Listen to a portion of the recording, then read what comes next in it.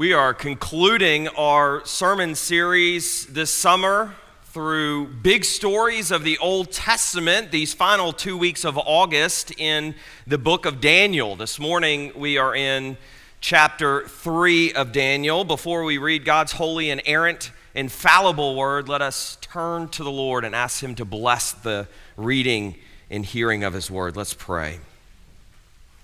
Lord God, help us now to turn our hearts and our affections to you, and hear what you will speak through the power of your Spirit. And may our affections be shaped, may we be transformed by the renewing of our minds. For we pray this in the name of Jesus Christ and for his sake. Amen.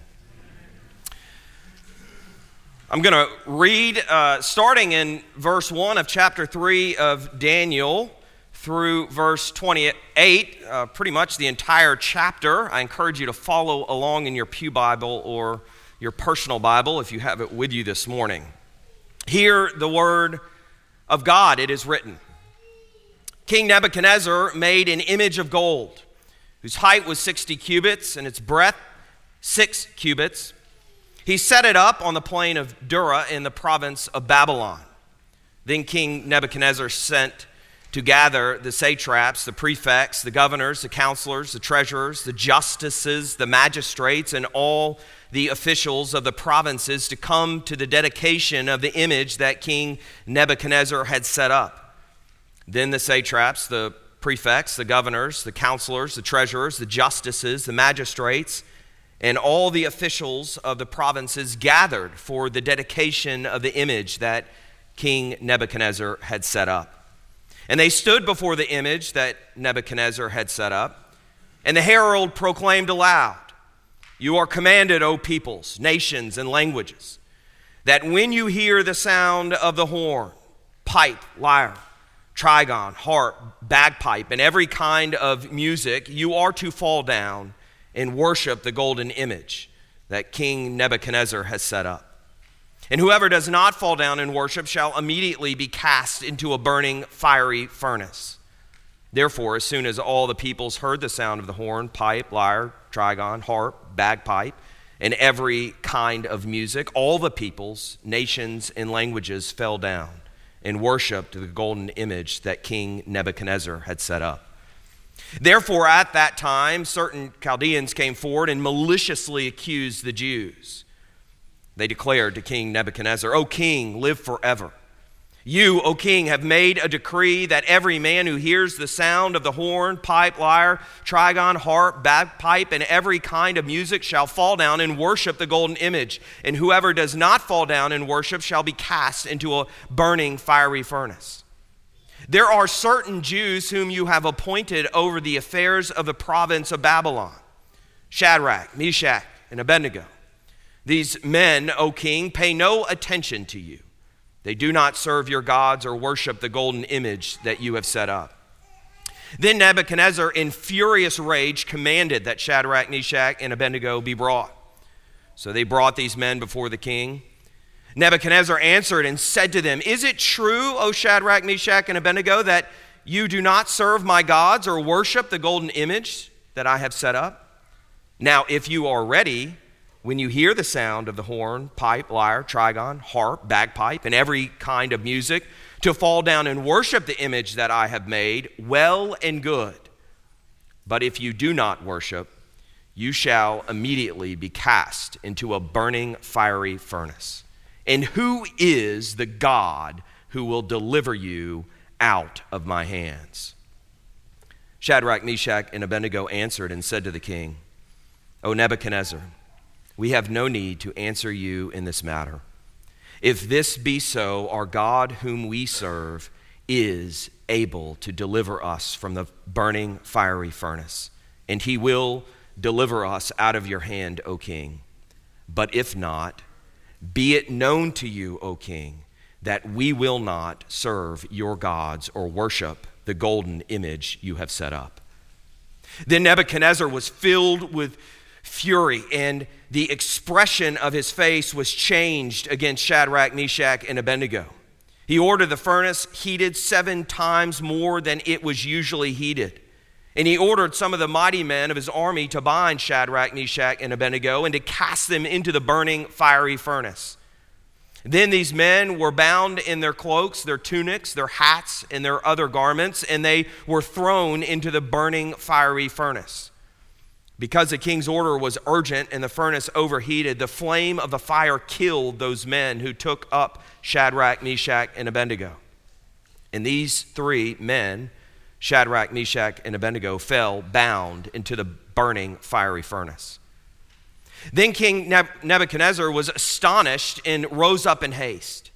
He declared to his counselors, "Did we not cast 3 men bound into the fire?" They answered and said to the king, "True, O king." He answered and said, "But I see 4 men unbound, walking in the midst of the fire, and they are not hurt, and the appearance of the 4th is like a son of the gods." Then Nebuchadnezzar came near to the door of the burning fiery furnace. He declared, "Shadrach, Meshach, and Abednego, servants of the Most High God, come out and come here." And then Shadrach, Meshach, and Abednego came out from the fire. The satraps, the prefects, the governors, and the king's counselors gathered together and saw that the fire had not any power over the bodies of those men.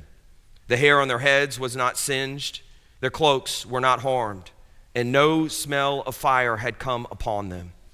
Nebuchadnezzar answered and said, "Blessed be the God of Shadrach, Meshach, and Abednego, who sent his angel and delivered his servants who trusted in him and set aside the king's command and yielded up their bodies rather than serve and worship any god except their own God. To the King of ages, immortal, invisible, the only God, be honor and glory forever and ever. Amen.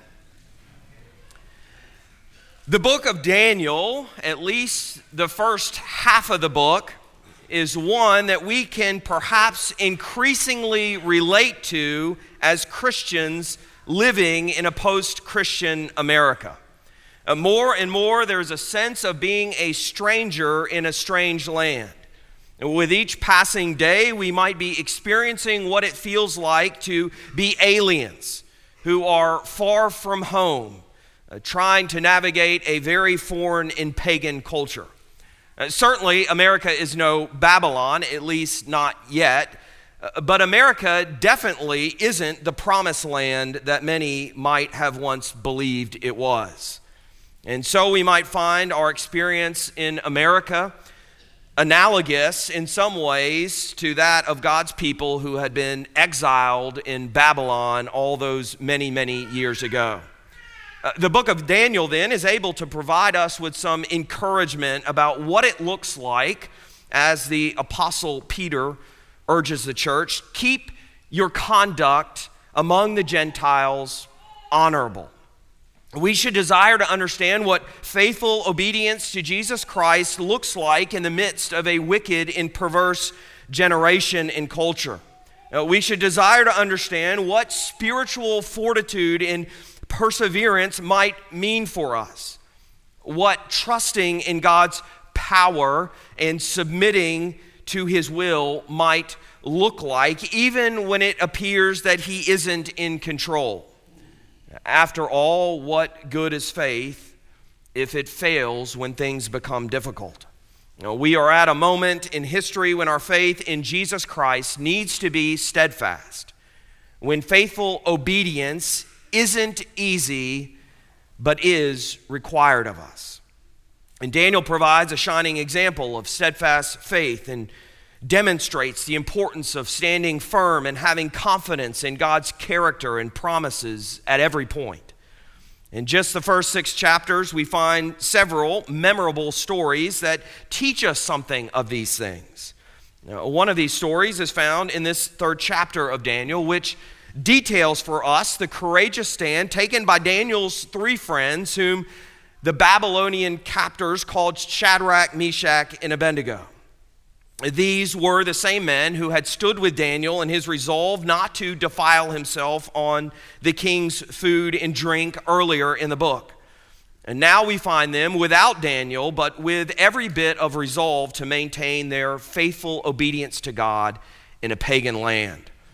And we have something to learn from them today as we look at the conflict they faced, the confrontation they endured, and the consequence they suffer. Through this conflict, confrontation, and consequence, we're going to see a picture of courage over compromise, even in the midst of difficult trials. So first, we have the conflict. And the conflict here centers around this massive golden image erected by the king, Nebuchadnezzar, on the plain of Dura. We are told that it was 90 feet high and 9 feet wide, so it was either a very tall, skinny, totem pole type statue, or it had a very tall base on which stood a more proportional statue, at least if the statue took some human-like form. We aren't entirely sure which it was. We also aren't informed whether the image was of Nebuchadnezzar himself or some pagan god. Now, we could make some educated guesses about which it might have been. For instance, the fact that this was a golden image might link us back to the dream that Nebuchadnezzar had in the previous chapter, which Daniel had interpreted for him. If you are familiar with the book of Daniel, then you will remember that in the dream, Nebuchadnezzar had seen a great image with a golden head. And Daniel had interpreted the golden head as Nebuchadnezzar himself and the other parts of the body, the kingdoms that would follow him. It might make some sense then for Nebuchadnezzar to erect a golden image of himself immediately following this interpretation. Humility didn't seem to be one of his personal characteristics. However, it wasn't all that common for a Mesopotamian king to erect a statue of himself as a god. And these ancient images were often made of precious metals because precious metals were associated with the pagan gods. And these types of images were meant to represent the gods. And this is beginning to get us what is really important here. You see, in a sense, none of these details about the style or what the statue actually imaged are really all that important. In other words, it didn't really matter what the thing actually looked like, or if this thing was imaging one of the pagan gods of that region or a divinized Nebuchadnezzar. These things don't really matter, which is why Daniel doesn't spend time describing them to us. What is actually being expressed as important is the general ideology that was being represented through this golden image. On a very basic level, this thing was meant to represent a god and was meant to be treated as if it were a god, even if it were representing Nebuchadnezzar himself. And so what was demanded of everyone was a public demonstration of adoration, a public demonstration of worship. This is what the king's herald proclaims. You are commanded, O peoples, nations, and languages, that when you hear the sound of these instruments, of all this music, you are to fall down and worship the golden image that King Nebuchadnezzar has set up. And this is the point of the conflict, because no faithful follower of the true God can obey a command like this. It is idolatry. The first two commandments that God gave his people at Sinai are these: you shall have no other gods before me. And you shall not make for yourself a carved image or any likeness of anything that is in heaven above, or that is in the earth beneath, or that is in the water under the earth. You shall not bow down to them or serve them, for I, the Lord your God, am a jealous God. These are the first two commandments. When God tells his people that they are to have no other gods before him, he means that they are to have no other gods, period. He is the one true and living God. Nothing and no one should receive what God alone deserves: our worship, our praise, our adoration, our undiluted devotion. Now, I don't think any of us are confused here that the conflict is one of idolatry. All it takes is a simple reading of the text to bring us to this realization. And since idolatry is a topic which we have repeatedly covered this summer, it isn't a topic that we need to recover in depth this morning. Pastor John has done a wonderful job of that already in multiple sermons over the past few weeks. But the point isn't the form of the idolatry, it is what the idolatry required. And so we do need to start with idolatry as the conflict, because what is really interesting in this passage is not necessarily the details of the idolatry, but the way in which Shadrach, Meshach, and Abednego responded to the demand to bow before this idol. And this leads us to the second aspect of this text that we need to examine this morning, the confrontation. You see, these men understood the stakes. Regardless of what the statue looked like, they knew what the statue stood for. They also knew the cost for disobedience was high. It was devotion to the idol or death. Nebuchadnezzar had demanded absolute submission to this command to worship this idol. Anything less would be insubordination, which he makes clear is punishable by death. And a horrible death at that. Death by being burned alive in a fiery furnace. Nebuchadnezzar was actually known for this type of brutal punishment. The prophet Jeremiah notes in Jeremiah 29 that there were others, quote, whom the king of Babylon roasted in the fire.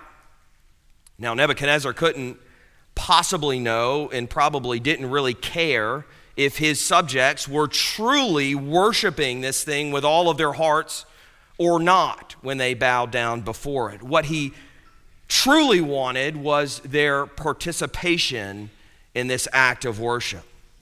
It was likely a means to bring about uniformity and submission to his rule, which is the point of listing all of these various people in verses 2 and 3. He just wanted to make uniformity normative and disobedience unthinkable in his kingdom. But because of this, we have to imagine that Shadrach, Meshach, and Abednego could have found some pretty convincing ways to rationalize going along with this act of worship. And we have to consider that the temptation for these three men was to convince themselves that obedience in this situation didn't require them to take a stand in a way that would result in them being thrown into the furnace. It would be easy to just go along and get along.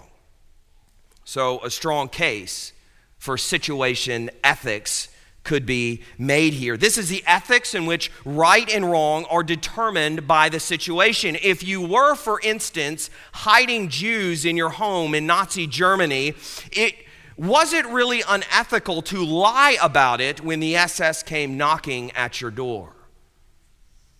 Wouldn't it have been fairly easy for these men to convince themselves that certainly God would not want them to die? After all, how could they really continue to testify to the one true God in this pagan culture if they were dead? Surely God wouldn't have brought them to this place of prominence in Babylon only to have them burned up. That doesn't make good sense, right? And God doesn't delight in the death of his people. Further, the Babylonians couldn't really be expected to understand the Jews' religious laws, nor could they be forced to provide accommodation for them. These men might have been thinking to themselves, if we don't bow down, then it will cause offense to them. And if we offend them, then they will never listen to us. And if they don't listen to us, how will we teach them of the true God? Therefore, we will bow now in order that they will listen to us later. And even as we bow, we'll do it in silent protest against the whole thing. We will kneel on the outside, but we will be standing and worshiping the true God on the inside. God's the one who knows our hearts. He knows who we truly worship. This sounds reasonable too, right? Or here's a good one. What about appealing to the character of God? Our God is a good God who, unlike Nebuchadnezzar, is loving and patient, kind and forgiving. Even though Shadrach, Meshach, and Abednego did not have the fullness of the revelation of God that we have in Jesus Christ, they did have plenty of example of God's faithful love toward his people, despite their rebellion in sin. It isn't hard to rationalize away the egregiousness of bowing before an idol when one knows that God is more loving and forgiving than the one who is threatening severe punishment for not submitting. Just commit the sin and ask for forgiveness later.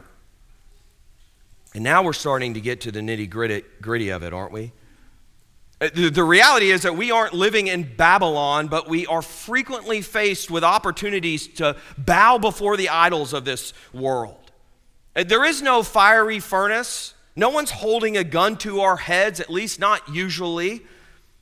Yet we often still find ourselves confronted with a tempting choice to capitulate to the culture around us. And the especially difficult challenge for us in this cultural context is the subtleness of the conflicts we face. No one is demanding that anyone in the United States bow down and worship a graven image, at least not yet. It isn't that obvious. But there are demands that we repeat the lies that are being told all around us. There are demands that we repeat the lies that are being told all around us. That's what Nebuchadnezzar wanted, wasn't it? Just bow before this thing that isn't really God and act as though it is. So how about this? Boys will be boys. It's just business. You be you. Don't ever deny yourself opportunities for self-care. You deserve to live a stress-free, pleasure-filled life. Just move in with each other. See if you two are compatible sexually before you take the plunge and get married. But if it doesn't work, divorce is always an option. You don't need the church to worship God. God is everywhere. You can worship anywhere and any time. The baseball field, the golf course, the deer stand, the bass boat, the shopping mall, sitting on the beach. You can be spiritual without being religious. You should give your children every opportunity to succeed. Their education is the most important thing. Their athletics are the most important thing. Their friends are the most important thing. Their popularity is the most important thing. They are the most important thing. And sometimes these sorts of things are said outright. Sometimes they are unspoken but very present. And sometimes it is those who claim the name of Christ who are responsible for promoting these ungodly ideas that focus on the exaltation and worship of the idol of self, the idol of sex and pleasure, the idol of wealth, the idol of power, the idol of our children. Unfortunately, sometimes we don't even have the eyes to see what is happening. Other times we have become so good at rationalizing these conflicts away. Everyone is doing it. We have to do it if we're going to get along in this culture. We want to be relevant. Just bow and be done with it. We've convinced ourselves that God just wants us to be happy and fulfilled.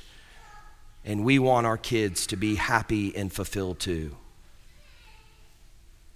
But now there has been so much compromise in this country that we shouldn't at all be surprised that we are increasingly seeing attempts to, as one pastor put it, enshrine high-handed rebellion into law and force everyone to participate.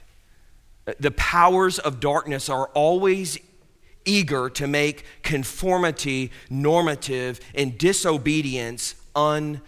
unthinkable. This is where we're at, right?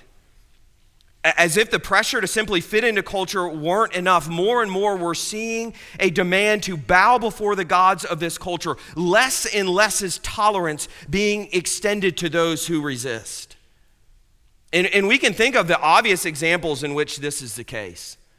The redefinition of marriage to include so-called gay marriage, which comes with a demand punishable by law to not only tolerate these marriages, but to recognize them as legitimate.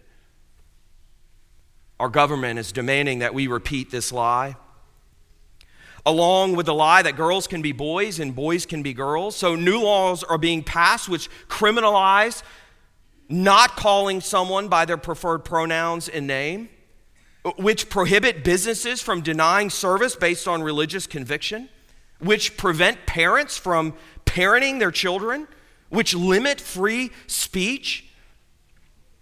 And they don't need your heartfelt worship. All they need is your participation. This is the cultural context in which we now live. And just as an aside, but I think we should note this, isn't it interesting that all those who are out there claiming to be courageous social revolutionaries, who are portraying themselves as valiantly protecting the oppressed and standing up for true freedom, are the same ones who need safe spaces and have to ensure that every opposing opinion is silenced because they can't handle being offended? Has anyone else noticed this? It turns out that most of those demanding allegiance to idols are really insecure and fragile. And so they must, by force, compel everyone to bow and worship with them. Interesting that they are winning the cultural war. We should ponder why this is the case. Anyhow, it seems like that which conflicts with our faith in this culture is only intensifying. We are being confronted with a growing number of idols and are thus facing an ever-expanding number of choices about how to respond. But really, despite how we might rationalize them, these choices can be boiled down to just two.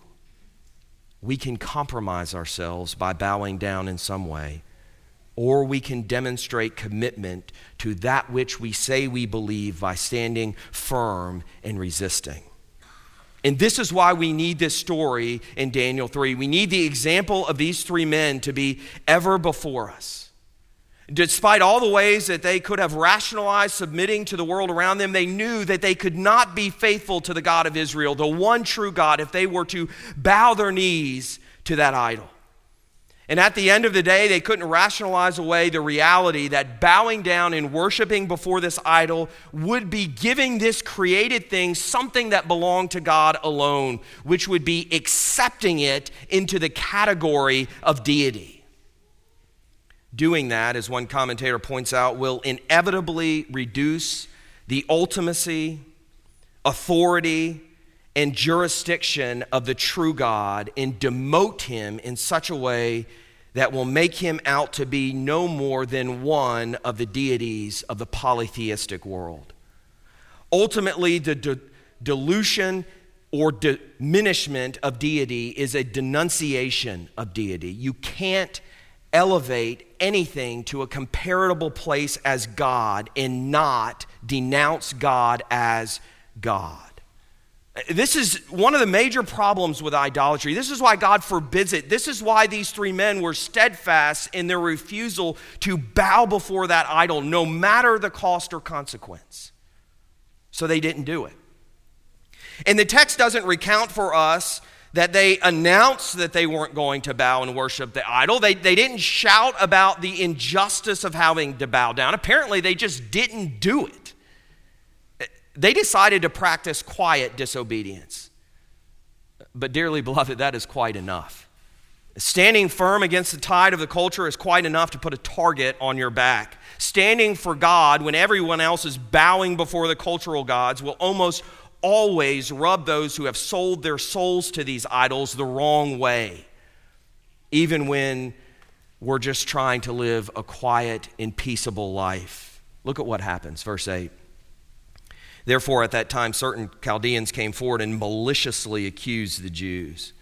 They went to the king to tattle, to tell him of these people who refused to worship this idol that he had made and set up. Look at them. They're hateful, bigots, dangerous to our culture. There isn't anything new under the sun, is there?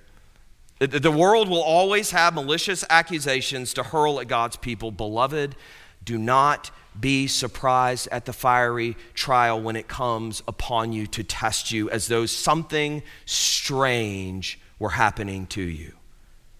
And now the real fiery trial comes. Nebuchadnezzar, in his furious rage that anyone would dare to defy him, called these three men before him. Justice demanded that the king not condemn them on hearsay alone, so he called them in and presented them with an opportunity to recant. How gracious of him. And now the situation really is deadly serious. Will there be compromise or commitment? Will those who say they believe in God demonstrate themselves to have a courageous faith or shrink in cowardice and unbelief? This is where it really matters. We've seen the conflict, we have seen the confrontation, but now we need to get to the most important part, the consequence. Here's the reality. How we handle the conflict and the confrontation will largely determine the consequence. There is an easy way out, just acquiesce.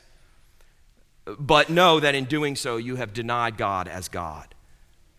So there's an opportunity here for compromise or commitment, for concession or courageous faith.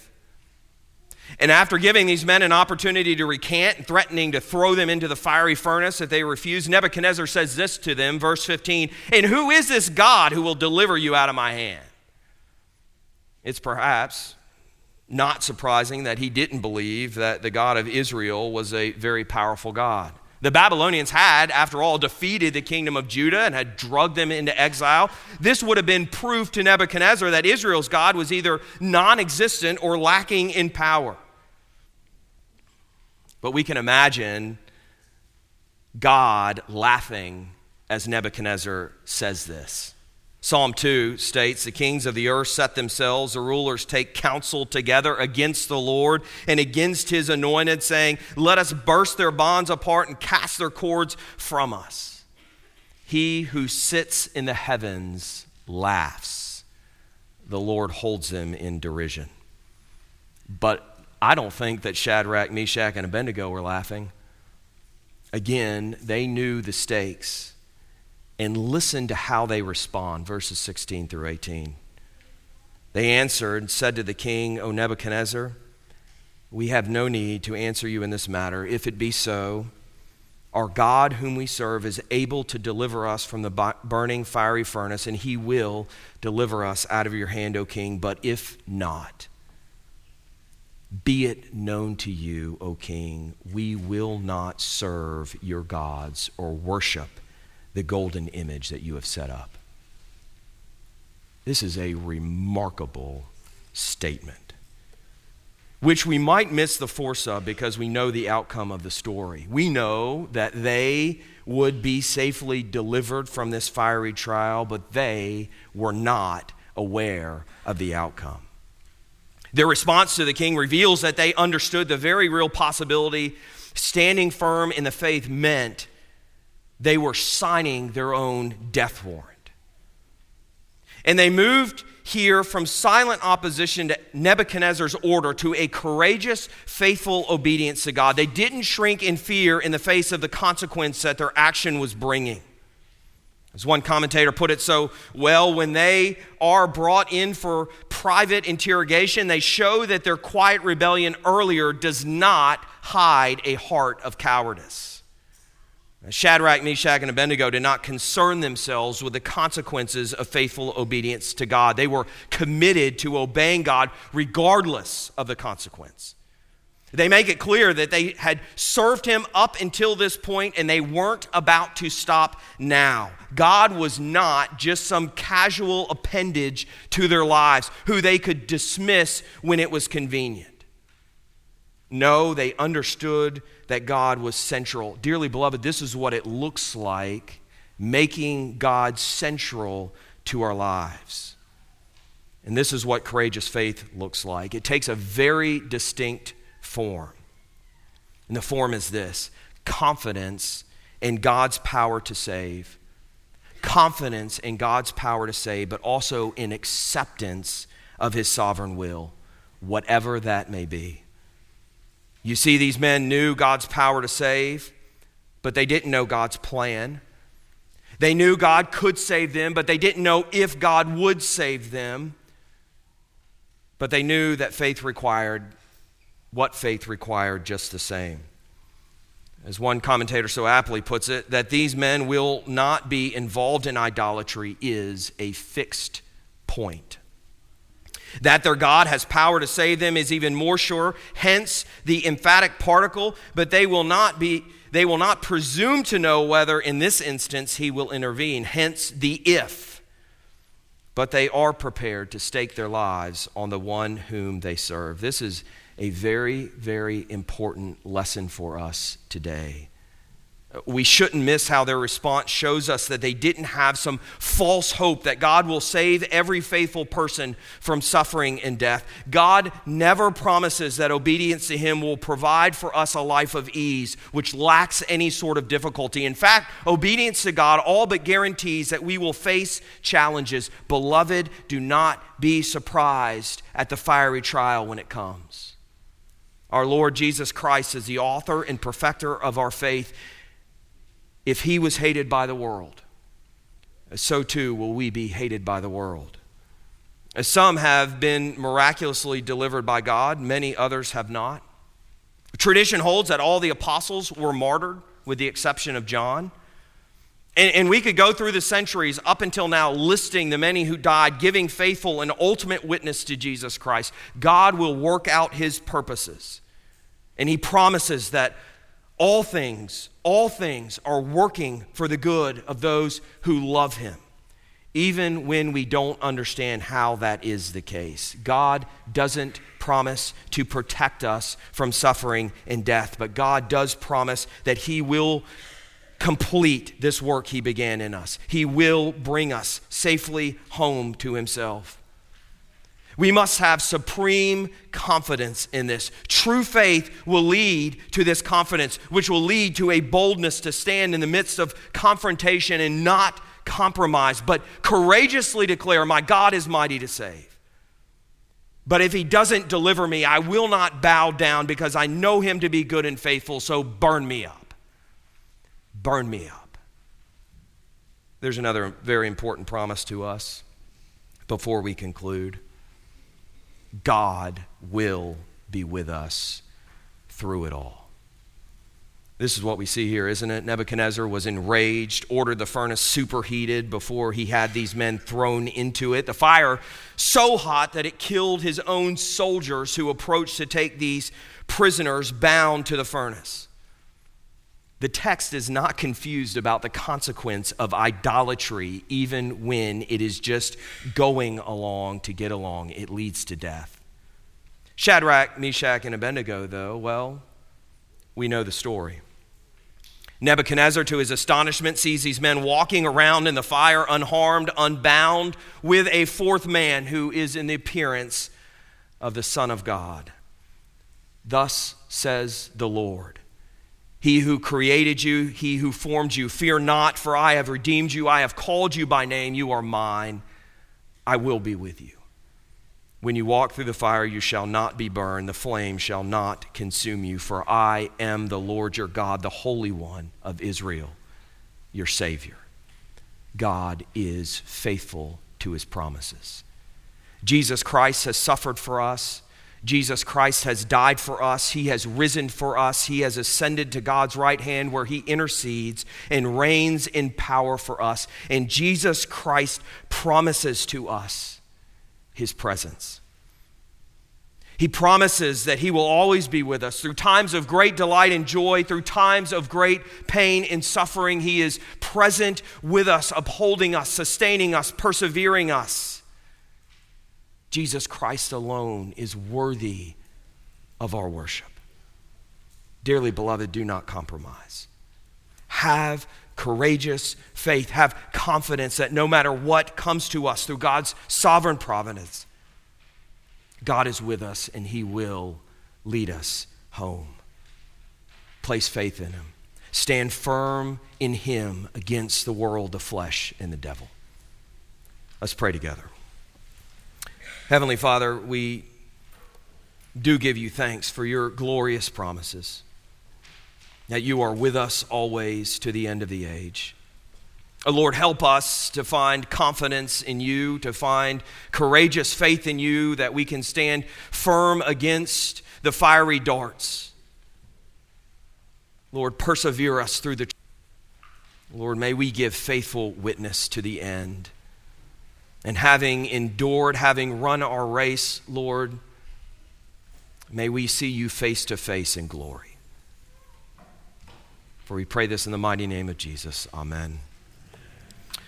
In response to the gospel of Jesus Christ, let us now stand and affirm what we believe using Heidelberg Catechism question and answer number 1.